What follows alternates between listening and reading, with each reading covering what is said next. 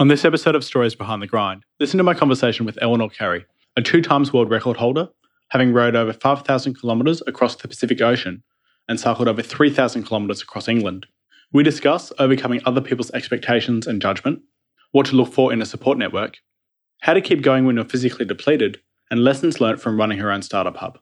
My name is Aidan Vocalo, and here you will find business strategies, tips, and tactics that you can incorporate not only in your own venture, but your life, to help you simplify and strategically grow, scaling up the impact you are having in this world. Listen as I talk to creators, innovators, and game changers on what it takes to build an impactful business, uncovering their insights, strategies, and tips to help you increase profitability and develop a thriving team culture. Welcome to the Stories Behind the Grind podcast. Eleanor, thanks so much for coming on the Stories Behind the Grind podcast. It's great to have you on. Thanks so much for having me, Aidan. It's awesome to be here. Eleanor, you've been on a transformational journey. You've left your 9-to-5 and you've become a 2-times world record-setting adventurer and entrepreneur. You've rowed 5,000 kilometres across the Pacific Ocean and completed a solo 3,000-kilometre unsupported ride across Europe. Tell me, what did you learn about resilience in preparing for and completing these 2 epic adventures? Wow, yeah, that's a good question. So I think a lot of the resilience, I definitely wouldn't have said that I possessed it at the very beginning. It was something that it just developed with time, I think. And I remember for the very first cycle journey, I flew into Norway. There was snow everywhere, and I genuinely had no idea what I was doing whatsoever. I rebuilt my bike under a staircase in the airport. I thought it was going to take me 2 hours. I think it took me 6 hours. And then I was cycling down the road and I realized I'd put the front wheel on back to front. And so definitely for the cycle journey, for the row, for both of them, you just constantly hit with barriers that you never foresee them coming. And I just don't think you're actually able to prepare for all of them ahead of time. So it's just putting yourself in a situation and just backing yourself that you're going to be able to somehow figure it out in the moment when it arrives. And sometimes you figure it out quickly and sometimes you figure it out slowly and, you swear and curse along the way, but eventually you always figure your way out of it. So slowly the resilience built up. Where did that mindset come from? The fact that you'll just, figure it out? Is that something that was common earlier growing up that you had, or is that something you've developed over time before these 2, really crazy sort of epic adventures? Yeah, look, I think it was a little bit of a combination of both. So both of my parents were school teachers. So I remember when I was little, they were always sort of had a strong view of me, of trying to get me to figure things out for myself, I think. So they definitely did a good job of imparting that. But then I think it was maybe the more risk-taking behaviour. That was something that was learned. I definitely was never a risk-taking child or a risk-taking teenager. And so then the ability to put myself in these situations also came from, it was reading books and watching documentaries and reading blog posts from these other adventurers, that they were just spreading the same message. They were saying, hey, you're never, ever going to know how to do this stuff until you get out there and doing it and just do it. So I eventually just decided to give it a whirl and find out how it went. But yeah, if it wasn't for all of their writings and, their documentaries and everything else, I definitely wouldn't have gone on to do some of the things that I've done. Was there a key influential figure or a key documentary that really sort of sat with you that you referred back to again and again? Yeah, the original one, the one that started it all, it was a book called Cycling Home from Siberia. And so it was 2013. I just moved to England. I was a physiotherapist at the time. It was Christmas. It was cold. So actually on Christmas Day, and I didn't know anybody. So I was sitting there and I was just churning my way through this book, Cycling Home from Siberia. And I'd never read anything like it before. So these 2 English guys, and just as it sounds, they were cycling back to England all the way from Siberia through these minus temperatures. And, they've got these like snot icicles hanging off their faces. And if you sweat too much, then you end up getting a frozen layer of sweat in between your skin and your clothes. And it was just this insane environment that they were in. And I remember churning my way through this entire book on Christmas Day in England. And I got to the end of it and I just thought, I didn't know you were allowed to do that. Who said that you're allowed to go and do that? And I felt like there was this, almost like as if there was an invisible door which was next to me, and it had been next to me for my whole life, but I just couldn't see it until I read that book. So it was quite literally like a whole world had appeared in the space of a day. It was absolutely phenomenal. That's incredible. You often hear the cliche term that, books are often portals to another world, but it's incredible to see not only is it a portal to another world, but it's a portal into your own world and to see what's possible and, what can be done. Yeah, absolutely. And if it wasn't for them doing that, and, I think you'd arrived at the right time. And then there were certainly other resources, like there's a couple of other documentaries which have been really pivotal. So there's another one, it's called Losing Sight of Shore. I watched it on Netflix at the beginning of last year. I think it's still on there. And it was about 4 British women. They rowed the whole way across the Pacific Ocean. And that was another situation that made me take action immediately afterwards. And I jumped on and I found crews that were, about to row oceans. And I emailed them straight away right after the credits rolled. And so, yeah, that was another situation. There was the book, and then there was this documentary that really kicked me into gear and into action and helped instill a belief in myself that maybe I could give these things a go. For sure. You mentioned before that your parents were school teachers. What was growing up like for you? Yeah, growing up. Yeah, so I guess having 2 school teacher parents, like I grew up and I was a very well-behaved child. I grew up in a small country town, Stanthorpe, which is just a couple of hours outside of Brisbane. And so when you're in a small country town, a lot of the people in the same professions, they socialise with each other.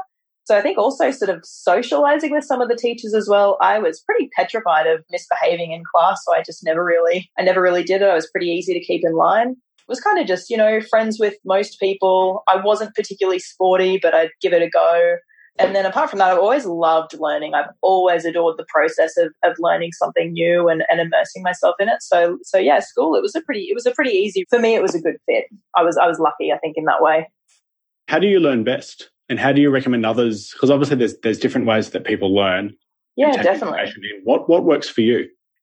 I think for me, that's a good question. I think for me, I'm definitely I'm a visual learner, but then a kinesthetic learner as well. So I think I like to see something sort of be demonstrated, and then I like to go out there and do it. And I think that really has, I guess it's been evident maybe in the way that I've taken on these adventures as well. I read the book and then I went and did the cycling myself across Europe. I watched the documentary, saw partially how it was done, and then went and rode across the ocean myself. So yeah, it's just having maybe an external source to instill an idea or instill some amount of the process. And then I think I like to go and get my hands dirty and figure the rest of it out myself if it's possible. Yeah, it's a good combination. Do you ever visualize internally before you're starting something or when you're approaching a task? Or is it more just that external visualization that then gives you the seed, the idea that you then sort of take hold and then action that through what you do on a daily basis or what you do when you're undertaking these activities? Yeah, I think it's, for me, I'm constantly looking to the future. So I'm always looking at, what do I want to have achieved this week, this month, this year? And I guess something that I try to do at a regular period of time was, and it may sound a little bit morbid, but it's if I die today, am I happier than if I would have died, say, this time a year ago, for example? And if that answer is yes, then I know that I'm in the right direction. That's adapted from Steve Jobs did a talk at Stanford Address, and he spoke about that he woke up every day and every single day he would look in the mirror and ask himself if he was going to die today, would he still do what he was about to do? So for me, that time frame maybe didn't feel exactly right. It just felt too short to be effective. So then I've adapted that to be for the year. In terms of visualizing, I think the ultimate outcome for some of these things, say for the row and for the cycle, I knew that there were so many variables for how they could turn out. I was never super fixed on exactly how the outcome would be, because I think it would have been too difficult maybe emotionally if it didn't work out in that way. But yeah, absolutely, on a day-to-day basis, I'd visualize the goals and make sure I had a really good grip on the things that I had to execute on for that particular day or that particular week, and constantly try and revise it. So yeah, a bit of a mixture again. I like how you look back, a year ago, and you have that, reflection or process that you go through to understand, well. Yeah, definitely. And I think there's other variations of that people, I think for some people that if they're not super comfortable using the idea of death as a motivator, which is definitely understandable depending, what's happening in people's lives, and, other great variations on that I sometimes think of if you're 90 and you're in the nursing home, and I used to work in nursing homes as a physio, and I used to speak to a lot of people that they had really significant regrets about the way that they lived their lives. So I think that's sort of been instilled in me as well, just going, I don't want to be that person when I'm 90 and in the nursing home and have all these regrets about all the things that I didn't do. So that's certainly something that I've sort of carried over from my previous career as a health professional. What are some common regrets that you heard? Yeah, so it always seemed to be like the biggest commonality. It was always things that people hadn't done.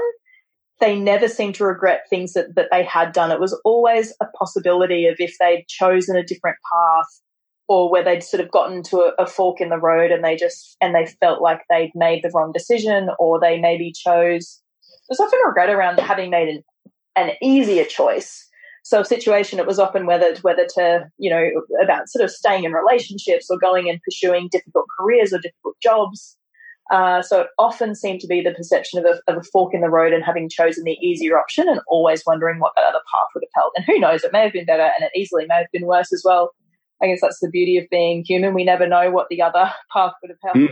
Mm-hmm. And often we spend so much time trying to pick what path will be the right one to take when we're not going to know what the other path will be anyway. Definitely, yeah. So we can, lament over those things a lot.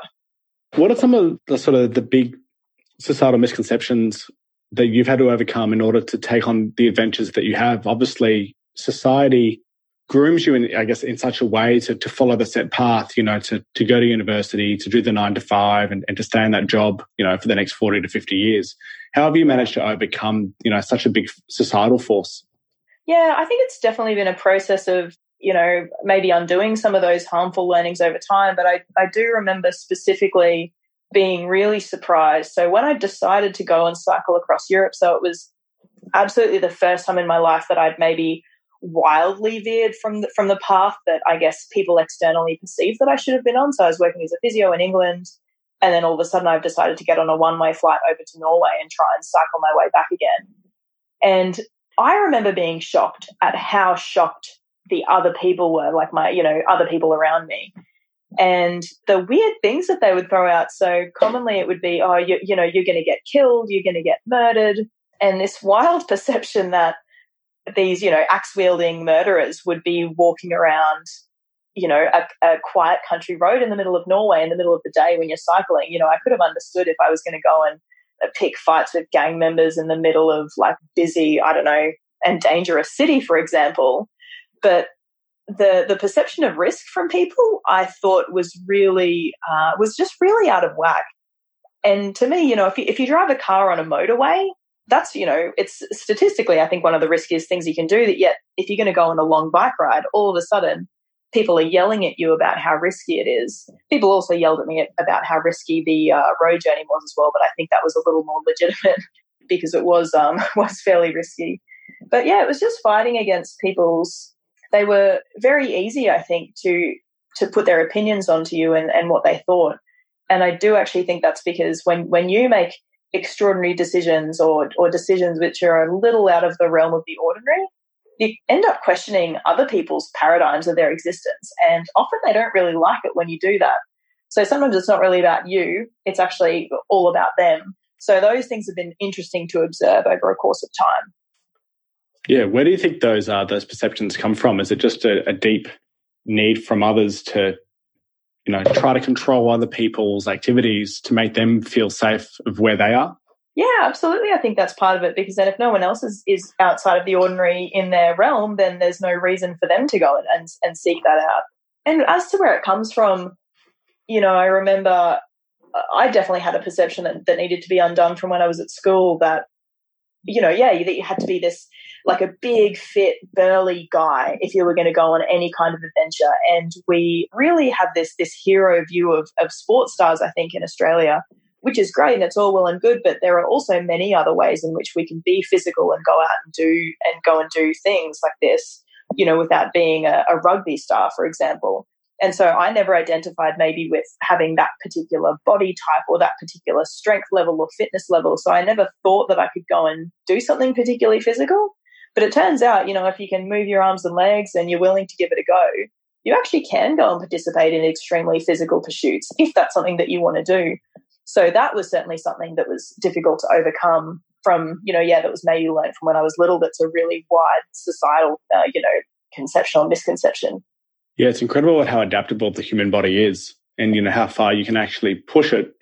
That's right. And until you find out, then, it's one of those funny things. But, yeah, I think it's definitely worth going out and trying to find at least what it's capable. I think I'm certainly still trying to find my body's breaking point. And I don't know. Maybe I hope to find it and maybe I don't. Yeah, because often you can push your body a lot further than what you think you can. And, you never really know the extent of how far you can push it until you actually do it. Until you actually give it a go. Exactly. You've got to get out there and just give it a go, I think. Absolutely. Now, if we had to bring this all back to running a business, parallels or similarities do you see between the long adventures you've been on and running a business? Yeah, that's a great question. So I think, there are loads actually. So I think anyone, or, if you've started a business before, and, particularly that very first time that you go through the process, I think we all go in and you have one idea of what you think it's going to be like. And I think going in that it's going to be challenging. But then inevitably, once you actually get into the journey and it starts throwing its challenges at you and the curveballs and, the journey, I think both in business and for these kinds of adventures, it always ends up being wildly more difficult than you ever think it's going to be. And they're both the kinds of things where perhaps if you knew how hard it was going to be, then maybe you would never start at all, which is why I think it's actually a good thing that we don't know at the beginning just how hard it's going to be. But yeah, just the adaptability, the difficulty, you need to form really strong relationships, I think, to get you through it and have good community. It's just across all the levels, I think. Yeah, often you think it's going to be a linear path. Here you are and here's where you want to go. And it's, 10-step process to have a successful business. And then when you start, you realize that step one actually has 100 steps to it. Exactly. Yeah. That's already embedded within it. And yeah, exactly. So, but yeah, if we knew, we'd probably never begin. But I think that's the beauty. I think if you knew everything, life wouldn't have much meaning at all. It'd be quite bland and boring, to be honest. So and I think that's another parallel between business and adventure. You have to be a bit of a glutton for punishment, I think, and you have to, I think, love at least somewhat being in those challenging environments. And because I think if you can't sort of cope with that or you don't at least somewhat enjoy that, then it's going to be a difficult world to exist in for any extended period of time. What's your thoughts on the current state of, being an entrepreneur? Obviously, I guess when I think about it, it's something it's almost like being a rock star or a superstar these days to call yourself an entrepreneur. Yeah, when you've got people like Gary Vee and different things like that gives it some kind of glory in a way. I think on one hand, it's amazing to glorify entrepreneurs, and the more people that we can get interested in it, then the better. But I think it's also somewhat misdirected as well in terms of, maybe it's a very romanticized view of what entrepreneurship is. So I think there's two very distinct sides of the coin. Yeah, for sure, depending on what perspective you come from. You actually had a startup hub in Bundaberg for a little while. Tell me a bit more about that. When I decided that I didn't want to be a physiotherapist anymore, I went and spent a month in a startup hub that was over in Bali, actually. I was working on a few other business ideas, trying to figure out what I was going to do, where I was going to go. And then so I was doing a couple of contracts in Bundaberg at the time.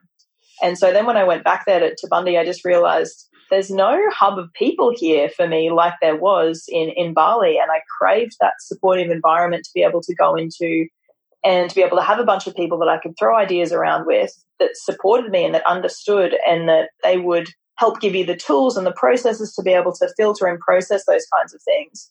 So it was really just getting back to Bundy and then missing that environment and going and, having a look around and trying to figure out, okay, well, where are these people here? Where can I go to find them? And I realized that there wasn't anywhere that was, like what I was searching for. So I decided to go and build it. Yeah, it was a journey that turned out to be very different than what I thought. Really, I was so completely underqualified to even start out on that journey. But I guess that's the thing. When you're naive, you're just ready to get in and give it a go. And I learned a hell of a lot of lessons on the way. A lot of them were pretty painful, but I'm glad that I did it. What are some key lessons that have sort of stuck with you from that experience? I think so. Definitely around just validating more with your customers before you actually go out and do big significant things like sign large leases. And, I guess in other situations, people are spending a lot of money developing tech and developing products and things before you actually know that the customer wants them. That was a rookie error. Number one, we had extremely optimistic projections, you could say, about our membership base and the stages that we'd need to grow to be able to make it sustainable. And it became quite apparent after even 6 months or so that we just weren't growing at the pace that we had anticipated. I had two co-founders and, we're all still good friends now, but even just all of our perceptions going in, we thought that we had them clear with each other. But I really think if I went back and did it again, we really could have drilled down on that and clarified a lot more before, I guess, for lack of a better phrase, before we all got into bed together in business. So yeah, the lessons I think I could probably talk for hours on the things that I learned there. But yeah, so grateful as a first business experience. I was lucky that it did work out pretty well in the end. I managed to sell the business at the beginning of the year. But yeah, it was a very different kind of journey than what I'd anticipated. Comes back to, you think you know what it's going to look like, and then when you get started and start to get, a few months under your belt, how things can change and morph and evolve as you go along. Absolutely. And you've got to have, good mentors around you. I was really lucky to have some great mentors that supported me through that time and helped guide me. And, thank God for them being there. Otherwise, I would have been completely and totally lost. Yeah, that's actually something I want to do a bit more questioning about. In terms of having a support network, often friends and family may not be your best resource to rely upon. So how have you managed to sort of make your own support network when friends and family aren't there to lend a hand? Yeah, that's a great question. I think sometimes, so particularly in business, if your friends and family, if they're not in business, then I just think it's really hard for us to put the expectation on them to understand what we're going through as a business owner. That is probably an unfair expectation in some ways. So I think that's why it's really important and vital to have another group of people, a tribe of people around you that can understand that. And I think it sort of comes back to defining roles and expectations within our relationships. And I guess even for our romantic partner, it shouldn't be their responsibility to completely keep us sane and happy and deal with all of our problems. The same for any of our family members and our co-founders and things like that. So the only way I think that I've been able to process it better is getting better at identifying what my own emotional needs are at a particular point.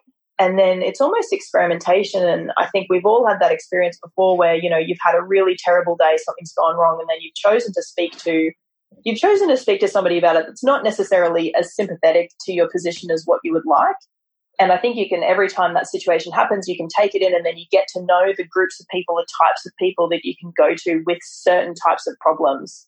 Or the situation that happens where you just want a sympathetic ear, you just want somebody to listen to what's happened. You're not necessarily looking for them to spit solutions back in your face. So identifying that within the beginning of the conversation too and setting that tone. So yeah, there's a lot to that support network, and I've learnt huge amounts about that in the last few years, and the learning there's definitely not even close to being over. It never will be. I like how you touched on, often you'll need different support networks for different needs from where you're coming from, so that you've got different people that you can go to when you've got different challenges that you're facing, and you've got, a certain person or a certain group you can go to, either, resolve an issue or, like you said, just to be a listening ear, just so you can get something off your chest. Yeah, and the more that you're involved in the areas, the more that you meet other business owners, particularly, if it's your very, very first time in business, if you're really new, the more that you can get into those environments and go to events where you can meet other people that are, first-time founders like you are, or equally. For me, when I was going and doing these crazy adventures, and I'd go into the environments like Rowing the Ocean, where I'd go and meet other people that had the same mentality as me, you start to find those groups of people in those places where you walk into them and you feel at home and you feel like they understand you and they get you. So I think, if they don't feel like they've found their tribe of people yet, it's just a matter of you've got to just, get out there, go to different events and just keep looking for them, because if you're actively looking for them, then, I'm a strong believer that they will sort of arrive into your life by some, strange coincidence, but not really a coincidence at all. Yeah, it's funny how the world sort of helps you out when you take responsibility and take action towards it, not just expecting something to land in your lap, but actually take the action and movement towards, finding those core group of people you can, hang out with that have a similar sort of growth mindset or, entrepreneurial sort of tendencies. Yeah, super important. I'm definitely a believer that, you can, even if it sounds maybe a little quirky, but, manifesting the future a little bit and helping to arrange those things to come into your life. How have you kept consistently showing up when you're physically depleted, either in a exercise sense or even just on a day-to-day basis?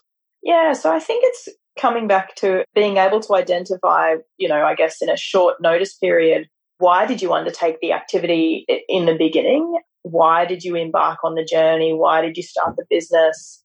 And, you can have a list of the things, sometimes I think particularly in business, when you get really caught up and all this stuff's going wrong, it's easy to forget why you started. And so even just I've got in the back of a journal, I've got a win section. So just for when some things go right, or, you know, you can record it if somebody gives you a compliment, and, you know, just slowly day by day, make a point to record those positive things somewhere. And then so when you're having those really difficult moments, you can actually go back and refer to it, and you can read that list and go like, hey, not everything's bad. It might seem like it's awful and terrible at the moment, but actually all these good things have happened, and we've been able to achieve this. You know, I think in a business sense and in a day-to-day sense, that really helps my mindset to be able to then reset. I also definitely use meditation as a tool as well. It's something that obviously people talk about it a lot. To be honest, I've really only started practicing it over the last couple of months, but it's made such a big difference, I think, to that consistency and being able to show up and maybe not letting my emotions get the best of me so much. Yeah, lots of different tools, but again, still searching and practicing stuff every single day like that. Yeah, it comes back down to having sort of experimenting what works and what doesn't, and taking on new things and testing them out. I love that you've got a win section. Everyone's different. Yeah, exactly. Sorry, yeah. I was going to say, I love that you've got a win section. I've got a similar sort of thing. I've got, I think I use Evernote. But yeah, anytime there's positive feedback, I take a snippet and I leave it there. Yeah, it's always a good resource. Super valuable. Super valuable. Because often, you know, it feels great in the moment, but sometimes you sort of forget it, especially when you're on those down days and you really question, you know, why you're here, or, you know, why you started upon that journey. Absolutely, yeah. It's I've only been doing it for a little while, but it's definitely an important tool, I think, to be able to use. Tell me a bit more about your meditation practice. What does that look like for you, and how has that evolved since you've started? Yeah, absolutely. So I've experimented with different things. Like a friend had said to me, it was like Oprah and Deepak Chopra's. There's a 21-day meditation challenge that I tried to do. I think I maybe got 5 or 6 days, and then it lapsed. And then I think I found something else online, and then I gave that a whirl, and then I think it lapsed for a little bit. So it's definitely been a process over time of experimenting with different things. And then the particular track that I'm using at the moment is actually sort of a cross between like a hypnosis and a meditation. Again, may sound a little quirky, but it's sort of got this really resonant music in the background, which I've found it's a 20-minute track. And I found it really helps me drop into it more than, you know, some of the meditation tracks, they've got some speaking and then there's, you know, blankness for a while. And I just find I'm just sitting in my usual brain. So for me, I think I needed something that was a little more heavily guided. And then the addition of that music made it, just made it a lot easier to actually be able to stay in that sort of state of mind.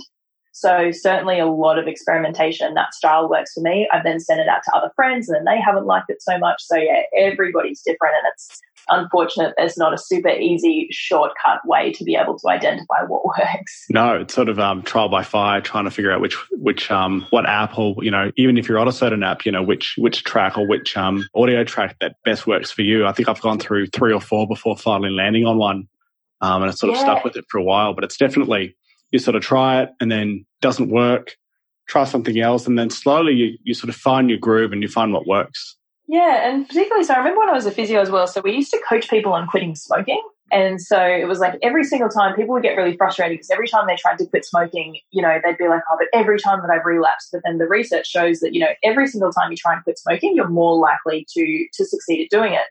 And I actually believe it's exactly the same process with if you're trying to build a habit for anything, that every single time, it doesn't matter how many times you failed before, every single time you come back and you revisit the habit and you try again, you're more likely to succeed every single time. So yeah, even if you feel like it's never ever worked, always worth coming back and giving it another whirl, because this might be the time that it actually sort of sticks. So just constantly coming back to that. Yeah, it's slowly building that habit, even if you start and stop, you know, 100 times. That next one might be the one that just gels it all together. Exactly. Eleanor, you've developed quite a strong emotional resilience over time. How do you continue to develop that going forward? So I think I'd say that I think I always have been a very emotional person. I would have said that I would probably even have reacted too emotionally, perhaps in many situations. And I think I'm certainly someone that the emotions get the better of me sometimes. So it's just been a process, I think, in exposure to both, you know, the world of business and the world of adventure, that if you're constantly exposing yourself to those types of uncomfortable situations, you get to know your own fingerprint of what, you know, I guess your own personal experience of uncomfortable feels like. So then when you get into another situation where you're uncomfortable and where you don't like it, even if that particular situation is uncomfortable if it's unfamiliar, your own personal response in that uncomfortable situation, I think that can actually become familiar. So that's certainly been useful, just that, exposure to uncomfortable situations, and it's getting to know myself better. And then I think the more you expose yourself to those unknown situations, something that maybe 5 years ago would have been of enormous magnitude to me and it would have affected me heavily, I think now is, only 5% of the effect of what it used to have, because I've been exposed to such a breadth of other stuff since then. So yeah, gradual exposure, I think, has a lot to be said for it, for that adaptation of emotional resilience and things. For sure. And I guess that can apply to other areas in life as well. Starting a habit or anything really is just that exposure to just a little bit more than what you think you can take on right now can often sort of compound over time. Yeah, that's exactly how you build the muscle. You've just got to keep trying and doing that little bit more. So again, no shortcuts. Hey? No, not at all. As much as people try to promote that there is, we all look for them. Yeah. But I think on reflection, I think it'd be shortchanging the process. Even if there was a hack, even if there was a way around it, you'd be doing yourself a disservice. It's like, I guess, winning the lottery and then losing it after 3 or 4 years after you've won it. You haven't developed those micro habits that to be able to sustain. Absolutely. That's, I guess, a learning from me that I found recently is just to go through the process and not to try and find shortcuts going forward. It's just take it day by day and start to build those habits gradually. Definitely. A question I'd like to ask all guests on the podcast, and I'd love to get your perspective on it, is what's your definition of the grind? Oh, definition of the grind. Yeah, I like that question. So to me, the grind, actually, similar to what we were just talking about. I think it is showing up every day. And, even if you don't feel like it and you don't want to, or you don't think that you can succeed, or you can't figure out a way through, it's just showing up, and it's, sitting down at your desk, or it's sitting down on the rowing seat or on the bike or whatever, and it's just giving it another go in that particular moment and seeing what you can pull out. So yeah, I think the grind to me, it's literally just showing up, and it's giving your best that you can and seeing what happens. Love it. Take it day by day and just give it a go and give it a crack. That's right. Where can people find more about you? Yeah, so you can find more about me on Instagram. So I'm Eleanor J. Carey. I've just finished doing a 62-day recap of the row because it was the 1-year anniversary. And so there's sort of some diary entries in there and some videos that had never seen the light of day before. That's been a bit confronting to put up. And excitingly, we also just released our documentary on YouTube. So that's called Why, Row and Ocean. So yeah, if you search from that, you can watch our full 30-minute documentary about the row. Yeah, if anyone's interested in more of the crazy adventuring side of things. Good question. I know I said that was the last question, but did you ever think you'd make your own documentary when you were watching the ones on YouTube before your adventure? Absolutely not. It just is beyond my wildest dreams, many of the things I think that have happened in the last couple of years. So it just goes to show that you can never, ever know or predict what happens when you just keep doing that stuff and take it one day at a time and just keep showing up. Wonderful. Eleanor, thanks again so much for coming on the podcast. Really appreciated the time and, showing people that just because what the human body is capable of going forward. Thank you. Yeah, definitely. Thanks so much for having me. It's been awesome to talk to you. Thanks for listening to this episode of Stories Behind the Grind. Please share the podcast, and if you're not already subscribed, be sure to do that right now. If you enjoyed this episode, I'd love it if you could do me a quick favour and rate and review the podcast. This lets the platform know that I'm doing something right and people like the content. It'd be a huge help, and I'd be really, really grateful if you could. Until next time.